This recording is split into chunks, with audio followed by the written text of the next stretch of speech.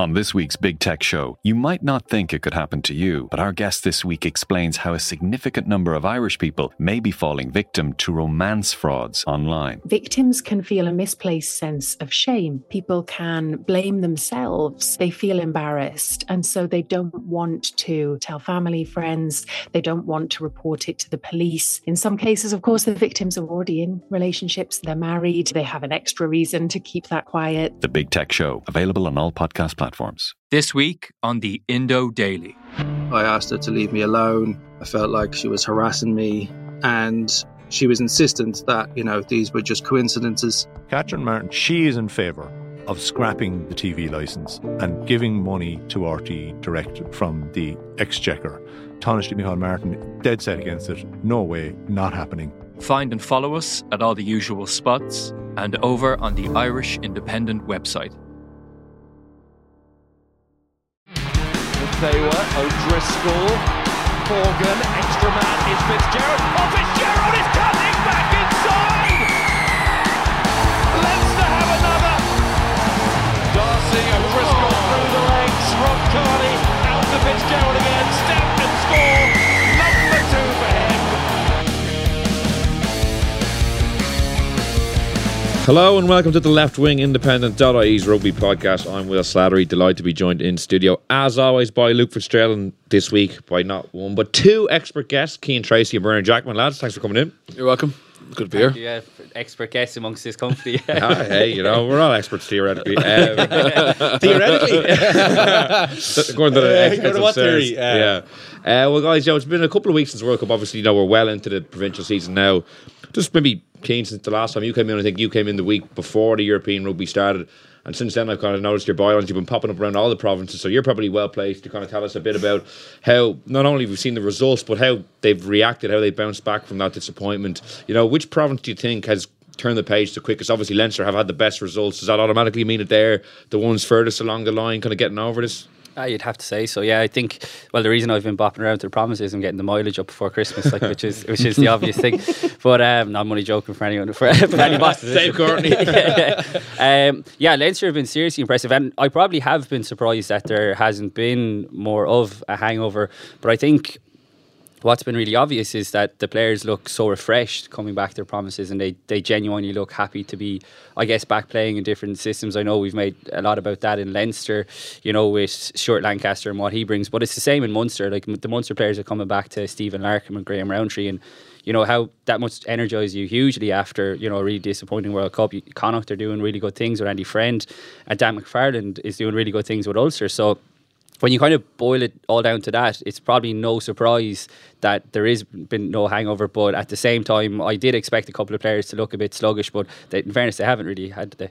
I'd say Ulster, to me, have looked the best. I think they've really turned it around, and I think we talked about them last week. I think they've signed some really astute players, and they've shifted away from possibly getting more backs and more flashy players in towards really like getting a bit of steel into that pack, and I think that'll bring great consistency to that team. So I would say for me they've been the standout. Dan McFarlane had the pre-season, I think, as well, which makes a big difference. Is massive. And they had a few players away at the World Cup, not overly affected by it. And then, like, Coetzee not going to World Cup is a blessing in disguise for them, because the guy is just a freak of nature. But yeah, you're right. Dan McFarlane's working wonders there, and Jared Payne as well. Isn't like their defence is looking pretty good. So Jared Payne's obviously doing some really good things there too. Yeah, what's your view on him, Bernie? Like, you'll obviously still in the coaching game. I think your best place out of anyone was to really give a bit of a view on him. I obviously, coached by him a very short periods and played against a few of his teams, but he seems like a really good operator to me. Yeah, apparently, like, he just took the water, and straight away he impressed the players with his. He does a lot of one-on-one stuff and a lot of mentoring. He's not a guy who gets up and shouts and roars. He's very calm. Obviously, having played 13, 15 wing, he's a really good understanding of those outside channels, and I think Dan has given him a lot of freedom. Dan was I suppose mentored by Gregor Townsend particularly, so they obviously have this philosophy they want to play. But he also, being a tight head prop or being a loose head prop, he's pretty interested in the set piece aspect of it, and obviously, with Jared there, the defence. So they're starting to get a bit of balance to how they want to play. I think they do want to play a high tempo game, but it's built on strong foundations around set piece and defence. And by all accounts, anyone I've spoken about Jared says that he's a really promising coach for the future. And I mean, he's getting great experience, Champions Cup, against teams like Claremont, and I think he's someone that probably we need to keep an eye on in terms of coming through our pathway. And you'll know, Bernard, in terms of setting an off-field culture as well. Like, when Don came in, obviously there was the trial and all that hanging over him.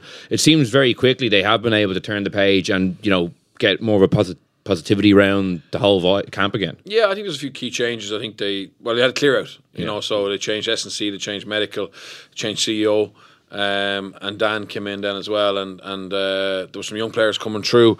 So I think, listen, Ulster always have the raw materials to be a successful team, and I think they went through a rough patch, but it's great to see them, coming out the other end. And I think I don't think they're ready for silverware yet. They had a very good quarter-final performance against Leinster last year, where they could have beaten Leinster, but in general, I think they maybe lack a little bit to win silverware, but I think they're heading the right direction for sure. The league, I think they have a good chance in the league. Maybe league. I think Heineken is probably. Yeah. You think in the latter stages of competition they'll come up against someone who just has a little bit more in probably both departments in the pack and the backs. Will be my view on that one as well. I think, but I would say I think the signings. I have to reiterate that they've been really good for them. I think the guys in the pack, it'll give them consistency. That's what Ulster need. They've been able to say that game that Bernard's referenced against Leinster, if Jacob Stockdale touches that one down, they could have won that one. But are they going to go on and win the competition? Probably not. They might be more difficult proposition going forward, but probably a step too far in Cup. They're slowly building strength and depth as well. I mean, you mentioned the signings like Jack McGrath and Sam Carter both missed the Claremont game, which I was up at, and you're right, Will, there's a fresh mood. I mean, people are excited again. There was a dark cloud hanging over the club for so long, but having guys like Eric O'Sullivan, and Alan O'Connor to come in, they're slowly kind of building that depth, which has been an Achilles heel for them over the last couple of seasons. So you've got certain guys really coming into their own, like, the likes of John Cooney has made himself a superstar up there. And it was interesting, we were over at the launch at Pro 14 Media Day last week and chatting to Ruan Pienaar, and like John Cooney's name is being chanted up in Belfast the same way as Ruan Pienaar's name used to be chanted, so that's just been an incredible move. And looking into the Six Nations then as well, like John Cooney's putting himself right at the head of that queue, really.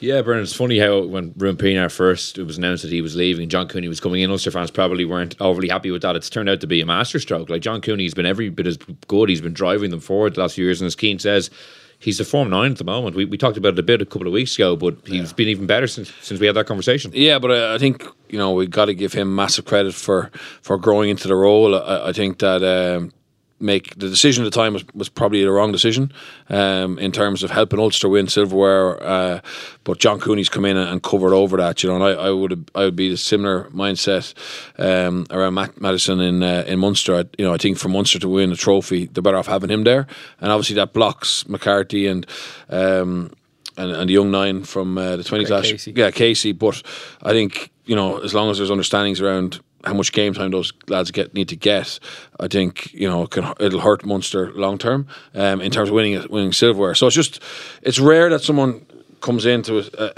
Ruan Pienaar's boots and steps up. It's brilliant when it happens. I think, as I said, Cooney deserves massive credit for that. But I just think when you're replacing world class players or not re-signing world class players, that won't happen all the time. And I think from a provincial and IRFU point of view, it's a delicate balance to get right. And this time it's worked out for Ulster, and hopefully it doesn't hurt Munster, in terms of their chance of winning something. Yeah, that's an interesting point Bernard makes. It is a delicate balancing act. Because, for instance, obviously, if it was the end of the season and Mathieson wasn't kept on, you'd say fair enough. This is mid-season, not even mid-season, and even that Racing game when it was a draw, like, it was kind of his impetus that kind of snatched that draw, him putting them on the front foot. So it is a tricky balancing act. Very difficult to get right. I think the paymasters in the IRFU will be making a case for Nick McCarthy, and having two genuine Irish nines there, and there's a possibility that he can kick on and he needs to be given the opportunities, but is that to the detriment of the Munster team. It looks to me like Conor Murray is still getting back up to speed. Like, that's a very difficult injury he's dealing with. And Matheson, as you said, has a massive impact on that game. He's probably been the best 9 in Ireland since he arrived.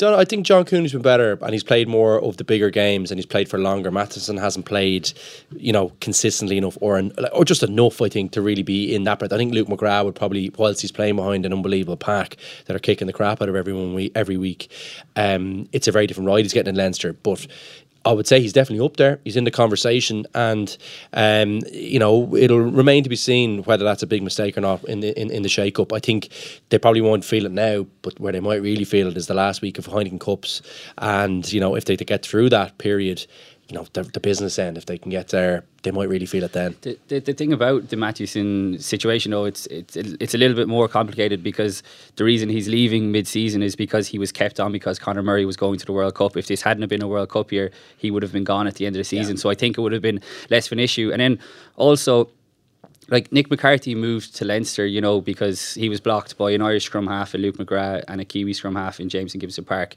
Obviously, he's moving to Limerick, under the promise that he's going to play more, and he's actually facing the same situation in terms of being blocked by Conor Murray and Albie Mathewson. Now, I get the point that he is a much better scrum half with the positions they are in their careers.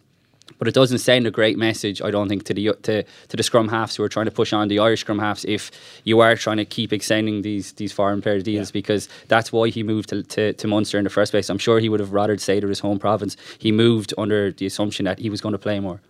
Yeah, I guess, like, at the end of the day, if the guys who come in aren't playing well enough to dislodge... He's only played 3-4 games. He hasn't had that many chances. He hasn't had that many chances. Like, there's no point in bringing him down and selling him on this thing if you're not going to actually deliver him some games to have a go at it. And, like, he's going to get those games now. It looks to me like, Conor is going to have the international stuff, obviously, but, he's struggling a little bit with injuries as well. So, I think he's definitely going to get opportunities. So it's up to him now to step up. Like, he's seen the blueprint is there to be successful in, like, I think Munster's pack, to me, when they get their full guys, the full team out, particularly with Kilcoyne back, they're really difficult to handle. If they get quick ball, they can get on top of you, particularly in Thomond Park. You could see when Matheson up the pace of the game, they're very combative.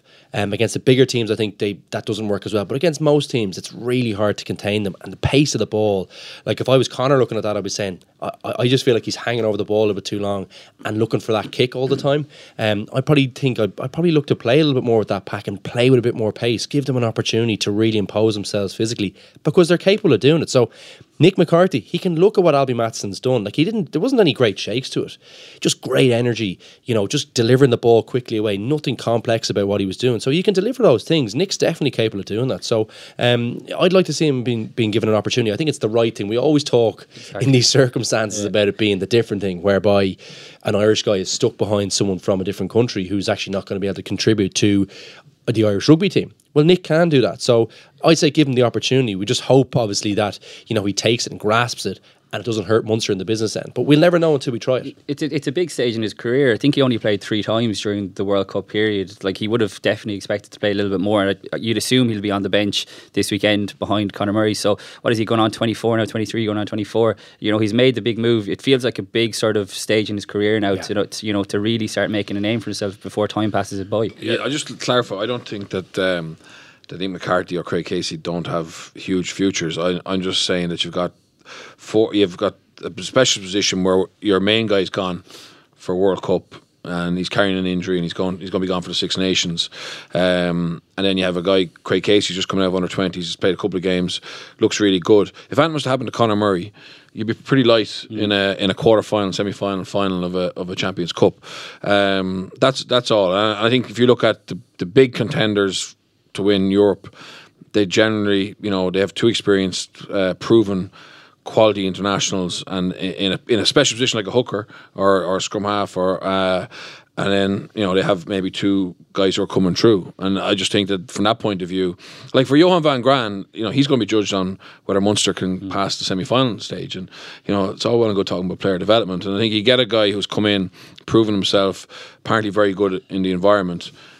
and there's a hard and fast rule that he has to go. And I would say even like they've got 4 European games over the next 6-7 weeks, and then they've got I would say extend them until January, and see where they're at. But anyway, it's got the coach's hat. Yeah, of course. Yeah, well, you need to look at all angles. You know what I mean? I do. I'm only slacking you. It's hard enough to get quality players who come in and buy into the environment, fellas who can make a difference. And when you have someone who's keen to stay, even on a month-to-month basis, it's pretty harsh. Yeah, well, it's funny how hardline this is, because Albie Mathieson was at a press conference maybe 2 weeks ago, and he was getting very emotional talking about how much he wanted to stay, but Nucifora was unmoved, obviously. And then looking ahead to this weekend, how much they could do with him. Like, they're playing Saracens on Saturday in a game that if they lose, we can talk about they're still in with a chance, but ultimately if they lose, they're more or less eliminated after 3 rounds, and they're playing the reigning champions who, Mark McCall was actually talking about after their last match that maybe he will go and play a really strong team in Thomond Park, after initially maybe saying he would rest players. So he's rowing back as we expected, slowly but surely. Like the most interesting team news is at 12 o'clock on Friday is going to be that Saracens team, but like I still the information I was hearing that was that the English Bears could only play a certain amount of Premiership games, and while that hasn't changed from last season, that the ban makes the games that they could have rested them even more important. But I still think in theory, if you took 3 or 4 of them out, they have such strength and depth that they could go to Thomond Park and win. So I can't imagine that it's going to be a second string team like the one they sent to Paris for the Racing game, because in fairness, that came real soon after the World Cup final as well. So that was 2 weeks after. Yeah, so that was a factor in that as well. So I think it would be foolish to read too much into that particular team selection. But yeah, Munster, the draw against Racing at home, well, they pulled out of the fire. It does back themselves into a corner a little bit. They have a few injury, problems. Like Lou said, is a big issue for them now at the moment, with Kilcoyne and Jeremy Loughman out now as well. So it's going to be interesting. I presume James Cronin will come in, and after that, you're looking at another young guy, Liam O'Connor. Tyler Blainhall out with a new neck injury, which Johan Van Graan was explaining today. It was really tough for that guy. He was down in Limerick. I think it was possibly for the Racing game, and I hadn't actually met him before, just seeing how such a positive guy, and you talk about Albie Mathieson, the impact he has around the setup. This guy has been an incredible, even while he's injured, he chips in with sort of the coaching, video analysis. Sounds very like stuff that I heard about Felix Jones is what this guy sounds like. So for him to suffer another neck injury is really, really disappointing. Be interesting to see how long Munster have said they're going to be real cautious with him. But JJ Hannon is playing super stuff, and he's looked reborn, I think, under Stephen Larkham himself, and Mike Haley have both been really, really impressive. So there's a lot of positives for Munster, but yeah, if they lose this weekend, they're really up against it. And Bernard, what have you made of any new things you've seen since Larkham has come in with the way they're trying to play? Because there's been a lot of positive soundings from the players anyway. Like Chris Farrell was interviewed over the weekend, and he talked very starkly. I know he was very critical last year of the attack. He was saying that it was night and day almost, in terms of what Stephen Larkham's brought in. Yeah, and I think it'll take a while to bed in. Obviously, like Farrell and Conway and Earls were at the World Cup, so they haven't had a long period with Larkham, but there's definitely more ambition to play. There's nicer detail around their lines of running, and I think potentially that comes from Johan as well. Maybe I suppose understanding that the Razzie's game blueprint probably wasn't going to work when you come up against a bigger team. So they're trying to find a more wrinkles to their game, and they do look sharper. But I mean, it's not perfect. It's early days. I mean, they struggled against a poor Ospreys team to get the bonus point. Against Racing for long periods, they were dominated. So you wouldn't say that they're flying on all cylinders, but there is definitely a bit of a shift. And again, with time, they will become a more, I suppose, well-balanced team. I think they need to be. Luke spoke about the pack and get on top of teams. Yeah, they can, and that needs to be a core part of how they want to play. But when their pack get matched, they need to be able to find other opportunities, and they never really had that before under Razzie or Johan up till now. And I think they're definitely looking for that. So I spoke to Scott Fardy about 6 weeks ago about Larkham, and he said as an actual technical coach, he's very, very good, and I think that's what they need. Johan to look after the big picture and allow someone come in and just actually focus on the on-field skills and shape and and attacking philosophy, and I think they've got a good balance now. And there's not a tougher test of your attacking philosophy than that Saracens defence, which I was watching the game against Bath last Friday night, and Bath had the 25 phases in the 22. They didn't move. They're just recycling. Couldn't get any change there. It's going to be very tough for Munster on Saturday.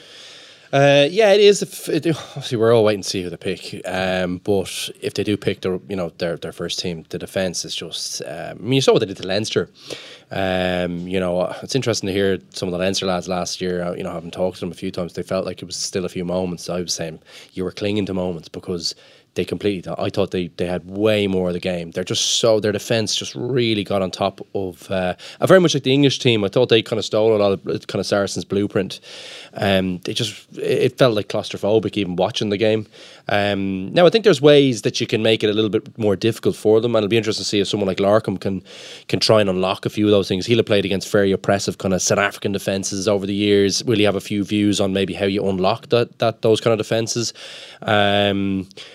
But yeah, huge challenge. It is good to hear good noises coming out of the Munster camp. I do think someone like Larkham, and to hear that he's a technical guy, I think that has a really big impact on professional players. They're usually, particularly Irish players, are usually very hungry for the knowledge. Like you always hear different coaches from different countries saying the Irish guys, they love having the detail. Someone like Joe Schmidt, obviously, very, very successful here, and I think people do like that. So he could have a massive impact there down in Munster. And as Birch said, they need something else. If they don't, it's very if Saracens pick their first team and they have that first team pack out, they're not going to be dominating them physically. If they get parity, they'll be doing well. So they need something else. And they have the tools to do that. Like you've got Farrell in the centre, you've got Earls on the wing and Conway. And Haley looks, as you said, Keane obviously mentioned him, he looks reborn this year and has been really, really good so far. So there's lots of potential there. They just need to figure out a way of unlocking that potential and being consistent there behind the pack, because they will need to support them there. You can't get on top of every team. I think it'll be a very good test of how far along, like Bernard said, it is still very early days, but I think it'll be a good test how far along this Munster attack is, because like you said, against Racing they did get stifled for a while and lost their way. They were able to pull it out of the fire. They played Saracens in 2 of the last 3 semi-finals and didn't really get close to them. I know 3 years ago the scoreline, okay, it wasn't as big as last year, but they really didn't get near them. So I think that's going to be interesting. And there were little moments in that Racing game, even how Andrew Conway, how they got the bonus point try was quite interesting. They were willing to throw it out the back, which, in times gone by, you would have just seen Munster keep that close and truck it up and bash their way over the line. So there are green shoots, and I think it's the confidence Larkham is giving the players to sort of, to throw that pass that maybe last season they weren't maybe given the licence to. And while it's not a free-for-all either, there's been such a big emphasis put on the skills, and that was where Munster were being let down. They were letting themselves down in the last couple of years. So it's great to see, but this is a serious test of. I'll be interested to see if anyone takes a chance against. I'm operating on the assumption that Saracens will pick their first team for these games, right? Interested to see if anyone takes a chance on standing a little bit deeper. You saw Racing last week; they got off the line very hard. Leinster do it very well as well, and Munster do it as well to a certain extent.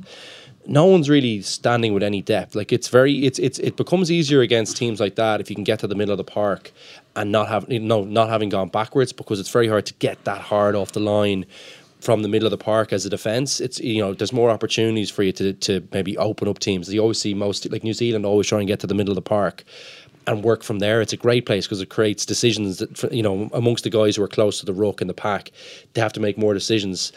But I'm interested to see if anyone chances their arm against Saracens by saying, well, look, we know how hard you're going to come off the line. Are you going to stand a little bit deeper? Because everyone talks about, your skills and delivering on the line.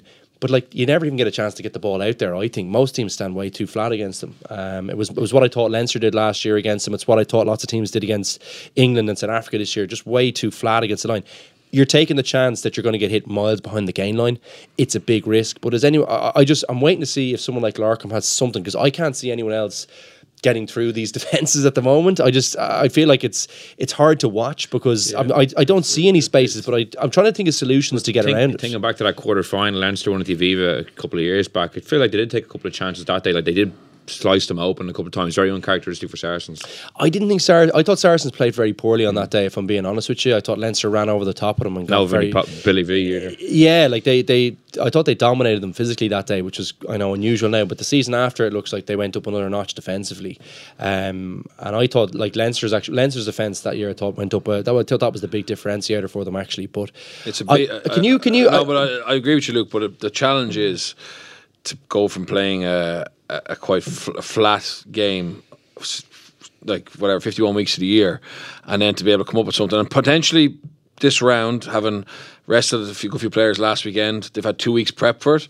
But I agree with you. I think the way to beat Saracens is how Exeter beat them in the Premiership final the year before with 2 waves and playing out the back a lot and getting around them. Mm-hmm. And you have to be really brave. You have to be really brave. But once you get around them on the edges, it changes the whole perspective. And if you look at where teams like Bath or Leinster in the final last year, or most teams that play against them, they play between the 15s and they play off 9 and just get absolutely smashed. And you lose energy and they gain energy from that. So I agree with you. The team to beat them, who can beat them, are the ones who can be brave enough to get round them. Not every time. You will get caught sometimes behind the gain line, but you just got to be very clear about how you're going to get around them and accept. Do you think there's any merit in that, Birchie? Like, do you think? Because I'm only just trying to. I'm thinking off the top of my head, going.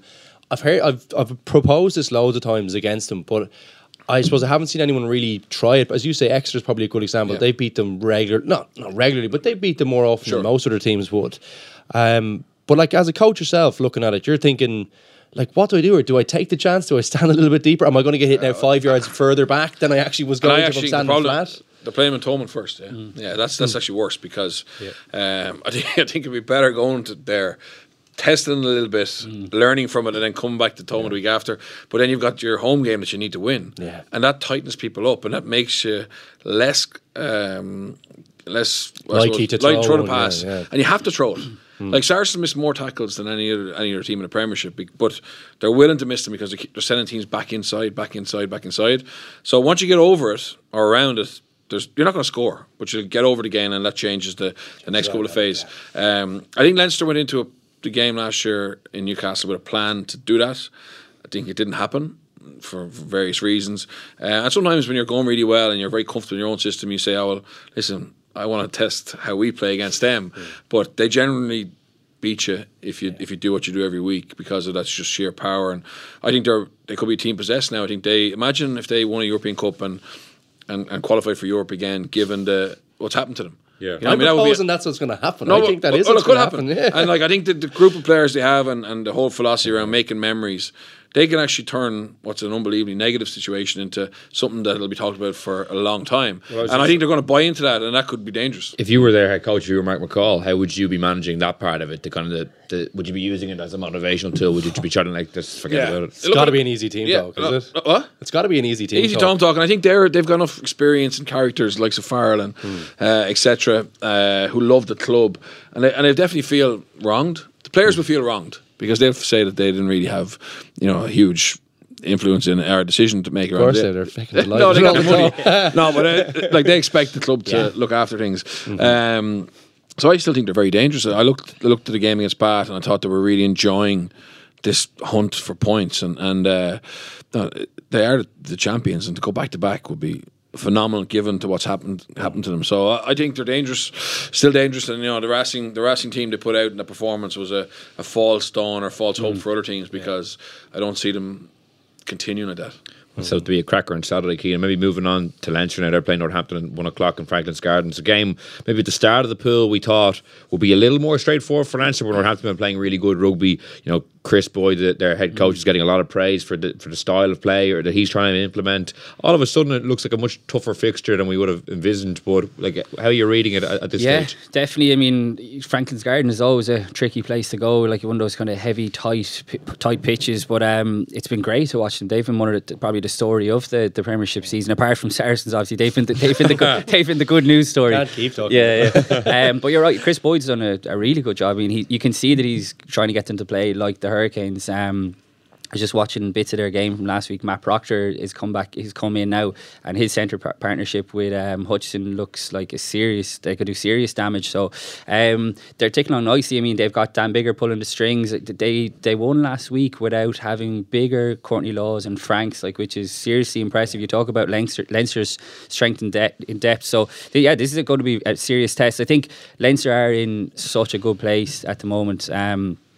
I know it was a very different team that beat Glasgow last weekend, but how good must the atmosphere be in a club that you can make 15 changes and beat a seriously good Glasgow team? They won in Scotstoun since, was it 2012 or something like that? 7 outings, was it? And they had a lot of internationals in that team. Or the Heineken Cup, they smashed them a couple of years ago. You can imagine those guys are banging on Leo's door this week, saying, what do we have to do to get a start? But Leinster are just so good at the moment that they have two different 15s, and those two 15s would beat most teams. Tough job. Most teams around. Yeah, well, what? They're the best job around. Must be the best job. They're in really, really good shape. I think the likes of Johnny Sexton's come back. He looks sharp. He's one of the ones who I think has relished kind of being back in blue. They're in a very good place. This has the potential, I think, to be the game of the weekend. It probably will be.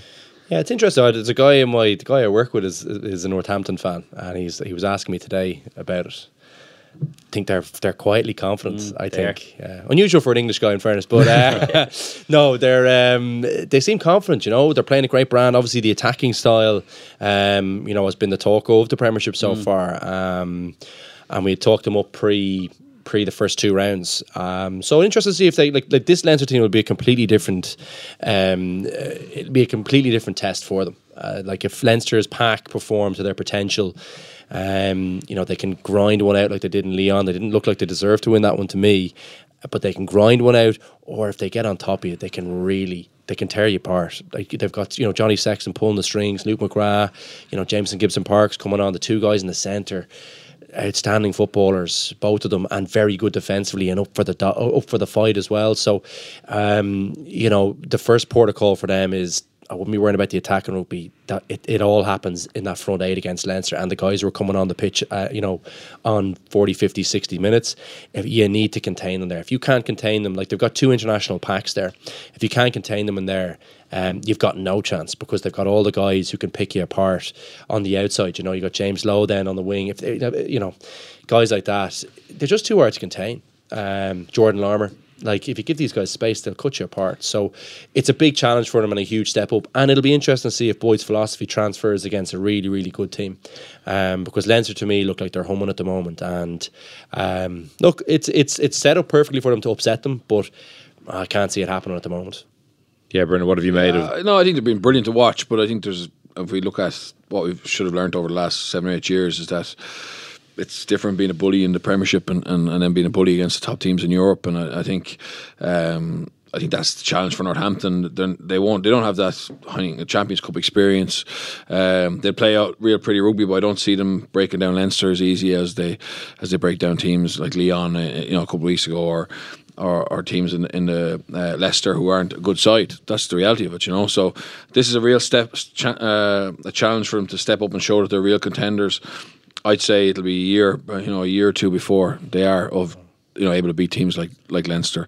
But it's good. It's great to see Northampton back. I mean, they've had some really tough times. Great club. They've been a great club, real rugby club. Have been poor for a while, and they do look like they're on the way up. But Leinster have so much European experience, and they'll play cup rugby and. It'll be a different level, I think. Their two visits to Franklin Garden this decade, they hammered Northampton both. Yeah, Northampton are better, but I still expect Leinster. I expect Leinster to be technically better, and have that type of mentality that they won't give them an inch. And Northampton get a lot of. At the moment so far in the Premiership, they've had a lot of space and time, and they won't have much of that. I think it said a lot about Leinster just after the Leon game that they were actually really disappointed with how that went. Should have lost it though. Yeah, they should have, but they didn't. They came away from the top 14 leaders. I think they still are, who hadn't lost at home there all season. That was a dogged, really, really good display. When those 10 minutes with Jordan Larmour in the bin and they see out that defensive set, the celebrations. I thought that said a lot about where Leinster are right now, and I think that's pretty ominous for the likes of Northampton. Leon played shite in that game. They did. Like the handling around the line, like they butchered 5-6. Like, you don't deserve to win a match if you butcher that many chances at home. They look to me like a team who don't, like, against the top European teams, they don't let you off the hook in those circumstances. Any good team in rugby don't let you off the hook. It's one of those teams you're like, they try, from a 9 to a 4, it was in the breadbasket, lads. They dropped it about 3 times, 3 or 4 times in situations where Leinster were down numbers. They'd made progress in the 22. You could see Leinster were hanging on in there. One or two more phases, you're breaking them. Look to me like a team that don't know how to get on in the bigger games as of yet, and I don't think they'll do it in the top 14 based on what I saw. You just can't, against big teams. They'll just squeeze you in those. They just know how to get over the try line and kind of capitalise on periods of pressure. All good teams can do it. They haven't made the transition to that yet for me. I know it's a big statement to make, but it's a completely different. Like if Leinster are there, they're going to squeeze you and they're going to score points against you. So Northampton will have it's a completely different proposition against Leinster this weekend. Just as an aside, Bernard, on European Cup, the Irish teams, it's their emphasis of the season, whereas for English and French clubs, realistically, for the most part, bar a couple of clubs, it is kind of the inverse of that. Like, do you think that manifests itself in a meaningful way in terms of the performance level that the English and French clubs bring to the table? Yeah, I think it does. Once you're psychologically a little bit off and you feel, this isn't our priority this year, we're not ready for this, it can have a massive effect on how they perform. The French teams, I would say Racing, Clermont, Toulouse, have been knocking around the Champions Cup for long enough and they have the squad depth. And they're keen as well. They're keen. They actually really value it. But teams like Cast and maybe Leon lost 6 from 6 last year. And didn't throw a punch. Now they looked a bit better. They threw a few punches. They did actually. Yeah, they did. But that's what it is. They looked a bit better against Leinster, but now they've lost to Northampton away heavily. Lost to Leinster at home. I mean, they'll be.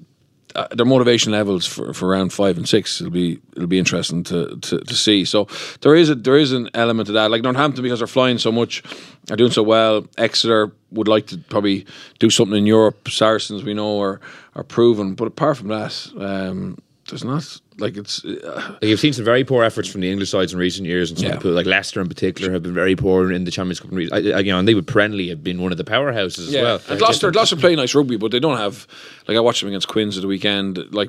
They just lack that kind of nous and understanding, or maybe depth to do anything really, really impressive, and it's frustrating. I mean, I think European rugby's in a little bit of a dangerous time in terms of where's the Champions Cup really going, and like the Scots now, look at Glasgow are getting less competitive than they were, and they're going to be a change of coach.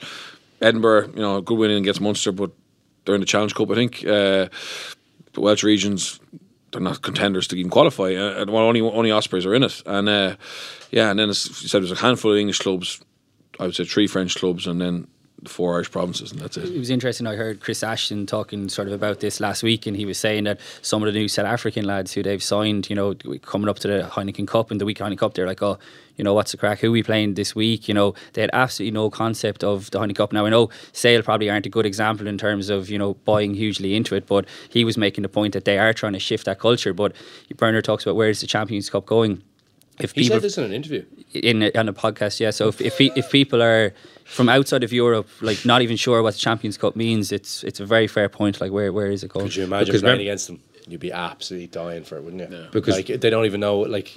That'd be music to your ears. I can't believe you said that. When the Heineken Cup was revamped, there was promises this was going to be the real global. We're going to have X amount of sponsors. We don't need just Heineken. We're going to have this and we're going to have that. And it hasn't really caught fire. If it wasn't for the Irish teams winning it, sporadically or getting very well, geez, it would be a dead duck almost. Yeah, and in France, see, their own league is so good. That their TV contract is very good. The fans in France don't actually.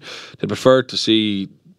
If you're a Toulouse fan, to see them hopping off, or sorry, if you're a Clermont fan, smash and breathe because that's the local derby, than Leinster going there. And that's the issue. They don't really care about the best players in the world or the best teams in the world coming.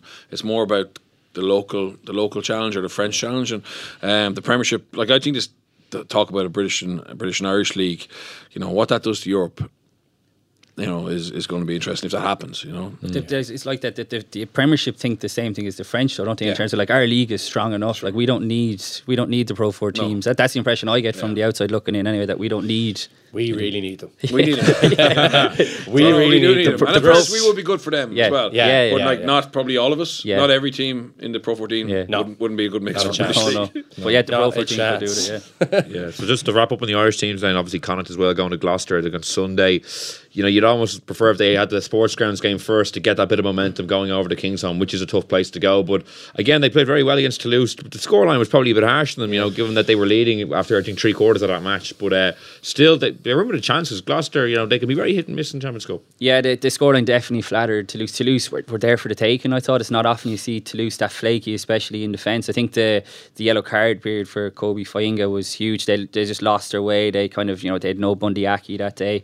It looked a bit kind of rudderless when the chips were down compared to Leinster when they had leaders all over the pitch. But yeah, their injury list seems to be clearing up. You talk about, good vibes like Andy Friend. I know we keep mentioning it. Has done a really good job. And, he's back in Conor Fitzgerald now and not Jack Harty. And that's one of those things where I think we talked about after the World Cup. We want to see, the Irish team picking players on form. Here's Andy Friend, not picking Jack Harty, who must have come back from the World Cup buzzing, with how he went on. But Conor Fitzgerald is a man that's been keeping the show on the road. So it was a massive show of faith to pick him for the Toulouse away game. And it wasn't perfect, but he's got a big call to make this week. But Connacht are going well.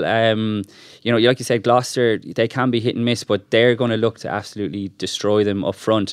But Montpellier tried to do that and they weren't able to. Now that was obviously away from home.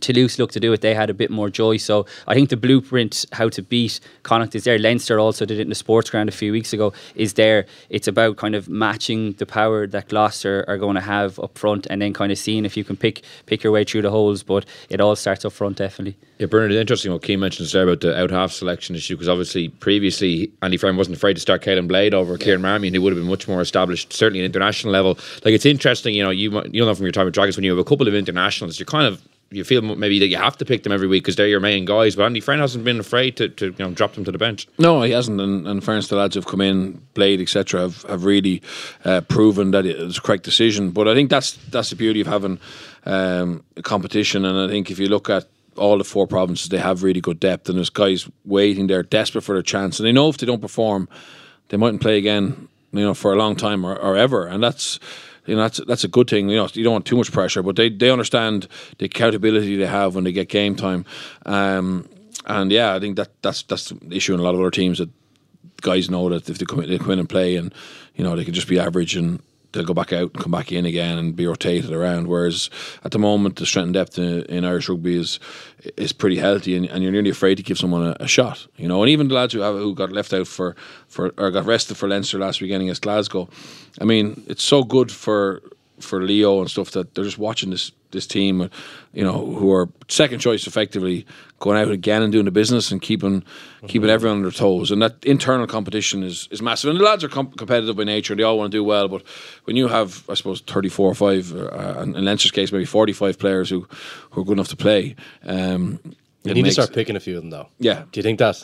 I think 1 or 2. I'm not saying about a wholesale, but I think at some point you got. Yeah, I think you can rotate 2 or 3, 2 in, and it won't harm the overall performance, and it keeps maybe everyone on their toes. I think if you keep performing and you don't get that Champions Cup game, you go somewhere else. Yeah, exactly. Otherwise, that's going to be the issue. So, because I think, like, say for example, Will Connors, he's shown now he has something about him, but just give him a taste of Champions Cup at some stage, and that's easy for us to say, but I think you do need to reward them somehow, and at some stage you get fed up playing Pro 14. The home fixture might be better than an away game in Franklin's Gardens to bring in some of the young players, I'd suggest. The Leon at home is going to be a banker, I think, for Leinster. I think that's where you'll see a lot of those guys coming in, because Leon will be out of the tournament come down. They'll be concentrating on the top 14. I think that's when you'll see your likes of the Will Connors, because that's the biggest problem Leinster have, is keeping these guys happy. And that's the biggest problem. And we've seen guys willing to leave Leinster now as well, and Leo that doesn't really happen. No, not the best players won't, but I mean they need that squad depth, like Bernard said, because that's what's driving this machine as well. Like, yeah. Look, I agree. I think that's the biggest challenge for Leinster, is just keeping guys happy. I still think there's real value in ousting one or two guys just here and there. It just keeps the fire there, and it keeps them really hungry. I think it ups the intensity in training. I'd love to see them actually reward a few guys with a start. You can still have the guy on the bench, but just something. Because I feel the real challenge for someone like for a team like Leinster is actually keeping everyone really hungry. Something like that just it sets the cat amongst the pigeons, I think, and everyone goes, "Whoa, geez, he dropped him." Or he's on the bench this week. That's pretty mad. He's a 50 capper, a 60 capper, or something like that. So I think Leo's pretty good at that. He has been, but it's usually with an injury or something. Yeah. It's usually with an injury. Usually sticks to the guys that have been there. I think that'd be my view on it. I'd love to see, because I think the best time to give these guys opportunities is actually with the best guys. So that's when you see, you can't make wholesale changes, and look, they've actually have been delivering, but in a big match you couldn't make wholesale changes and expect something against a Heineken Cup team. The best way to do it is to introduce one guy here, two guys here, and not have it just be an injury thing. Just an idea. They might just stick with it, and just all these guys want to play for the home province because all they've seen growing up through school is this Leinster team being successful, and just think that, well, look, 3 or 4 years here, I can wait that out, play 10 games a year, and then I'm going to be the guy. That seems to me like it is. All drinking the Kool-Aid. All drinking the Kool-Aid. And why wouldn't you? I mean, it's worked for loads of guys coming through who've been patient. So it's not necessarily something wrong with that. It'd be interesting to see if they do shake it up. It'll be interesting to see when Sean Cronin, I think, he's nearing fitness now, full fitness now again, with how Ronan Kelleher is doing. I think that will be one of the big decisions that Leo probably hasn't had to make in the past few years, because here's a young guy who's in Ronan Kelleher doing absolutely nothing wrong to be dropped, and that will be a big decision, I think, that he'll have to make. Well, that's it for the Irish provinces. Just before we finish up, Bernie, you mentioned the Welsh regions earlier. Obviously, a lot of disarray in the Ospreys. I think the last time we had you on as well, they were thinking of disbanding the Ospreys and making a new. Maybe they should have in retrospect. It's just another crazy day in the regions. Really poor week, I think, for Welsh rugby in terms of how it was all handled, and still hasn't been really clarified about Alan's role and things like that. But I think from an Ospreys point of view, Ruddock going in is probably the right man. I mean, he's a real people person, a man manager. He's from the region, and they just need to pick me up. But I think for him as well, I mean, realistically, Clarkie's probably suffered World Cup a lot of players in the World Cup. So the Ospreys budget dropped by 900,000. They went out and signed Garrett Anscombe as a big marquee signing. So he replaced Sam Davies, who went to the Dragons. So Garrett Anscombe's been injured, so that's a waste. That's a waste in terms of the money they spent on him, unfortunately for them. Then they obviously kept Alan Wynne Jones, etc. Their best players have gone to the World Cup, and then they have an injury crisis of 16 players injured. So, what was already, and they had to get rid of some of those squad players because of the budget cut. So Clarkie had a terrible start. They had a monster fixtures. They were away to Munster, Leinster, and Ulster during the World Cup. Absolute disaster for him. But and then Ruddock's gone in now, and the World Cup players are starting to come back. They'll get through this block of 2 European games. Hopefully, it won't go too badly for them. But then they're into Welsh derbies, and you put your best Ospreys team on the field with a bit of belief and a bit of confidence and a bit of a chip on the shoulder, they can beat any of the other Welsh regions. So it could be good timing for Mike. I'd love to see him get a really good crack at it. He had a very hard time in Wales previously, and is a very good coach, a very good man. But just in terms of the Ospreys, I mean, I think there was very small crowd in the Knoll last weekend. They lost to the Cheetahs. They lost to Kings previously. They're in a very tough group in Europe where you can't see them getting any joy really. And at the end of the year, if the Welsh, they could easily fold. That's the reality of it. They could fold, and that's hopefully it doesn't happen. Just have 3 teams. 3 teams, or maybe make one a development team and fund 3 properly. I don't know how long they're tied into for. What would have happened if they had amalgamated last year? Would have been 3 teams, and they're talking about a team up North Wales as a development team. But again, what league in the world lets development teams come in? That's the reality of it. There's no even the 3rd division or 4th division team in English football. There's no development teams. Everyone's battling to try and stay alive or win or not get relegated. So it's a tricky ground to have a development team that's actually in a proper professional elite league. So I don't know how it's going to go. I think they're not really sure themselves, but it's not pleasant viewing. And Warren Gatland, the job he did with Wales kind of gets more impressive, doesn't it, when you see these kind of incidents happening? Not particularly, because I think he had the players. It's not a player issue. It's just. But if you're coming out of a club setup where it's dysfunctional, I think they were dying to get out of there. Yeah. You look at the Irish kind of setup where people have really struggled at the World Cup. They're all dying to get back to the provinces because it's all no. But seriously, we're looking at it. It's the converse of that, and you're kind of looking at it saying, well, they were dying to get into him. He had a really good established coaching setup, guys who are really keen, like really good as well, and they have great raw materials in Wales. Like, they have way more rugby players than us lads. Like, they have, if you can organise the thing properly for them, you know, they really will flourish. They have the talent there. It's not a talent thing, it's just a management thing, I think. And as well, is a big challenge in Wales with the actual traditional kind of rugby clubs. Like, some of those clubs get better crowds going to those games than going to the regions games. And it doesn't help when you're not being competitive. Like, the Irish setup, we've just completely flourished. It really suits our system. We've less players available to us, but something like this, it really makes us get the best out of what we have. Whereas over in Wales, I think, because of the fragmentation around what team you support and who you're going to watch in the weekend, it makes it really hard to get buy-in. And off the back of that, where do you go? Like, so many of their players are playing in different leagues and stuff as well. We have very little of that, really. You know, maybe 2 or 3 guys who are probably standouts who'd be maybe competing for international spots, whereas they've had lots of guys come and go, lots of guys injured. I don't think they actually buy into the provincial thing as much over there. I think there's lots of guys who are injured and stuff as well. Well, yeah. I feel like they're always back for Wales, but they're not necessarily around for the regions games. Well, there's no apart from the Scarlets, the rest are struggling with an identity. Yeah. And the Scarlets, they're very isolated, and there's West Wales, and you know, and its form. It was underpinned by the Clonettley, who were always a very proud team. But like, then you put the Ospreys or Neath and Swansea, who hate each other, amalgamate together. There's still big fights about whether the Dragons region is correct in terms of the lines that are drawn, the clubs that are in it, the Blues, or an amalgamation of Ponty and Cardiff, who both, you know, are massive rivals, and they put them together, but the name is Cardiff Blues. Like, so much politics and Conti Blues and infighting.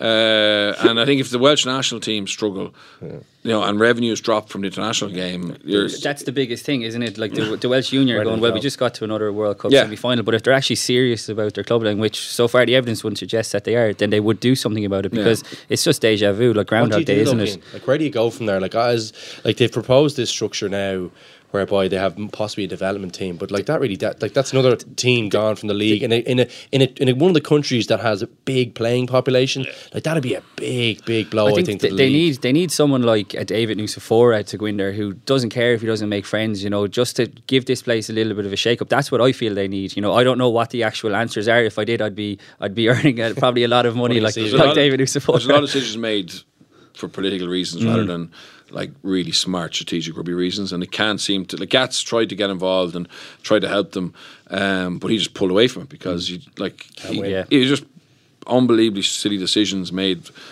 because of small-minded local politics rather than actually how to develop the game. And now they're in a mess, and like, there's a way out of it, obviously, but it's about obviously putting the long-term future of Welsh rugby first. And I don't think you can have. You can keep backing an international team, and they'll say, "Look, what Ireland did badly at the World Cup," but you know, realistically, you want to have strong foundations. Yeah. And at the moment, they're not getting any stronger; they're getting weaker. I mean, Scarlets looked like they were going to do something a couple of years ago. Obviously, won a Pro 14, but now they find themselves in the Challenge Cup. Very poor the weekend against Ulster. You know, you wouldn't say they're going to win anything. You're not even sure they'll qualify for Europe next year, and that's not good. You know, but even in terms of, like, you look at someone like Liam Williams, who looks like he's going to leave Saracens at the end of the season, being part of that, you know, like machine like setup. Where's the motivation to come back to any of the Welsh regions? What I'd suggest. Yeah. Well, we could talk about this all night, lads. A mouth-watering weekend of European rugby in the offing. But Luke, Bernard, Keane, thanks so much for coming in.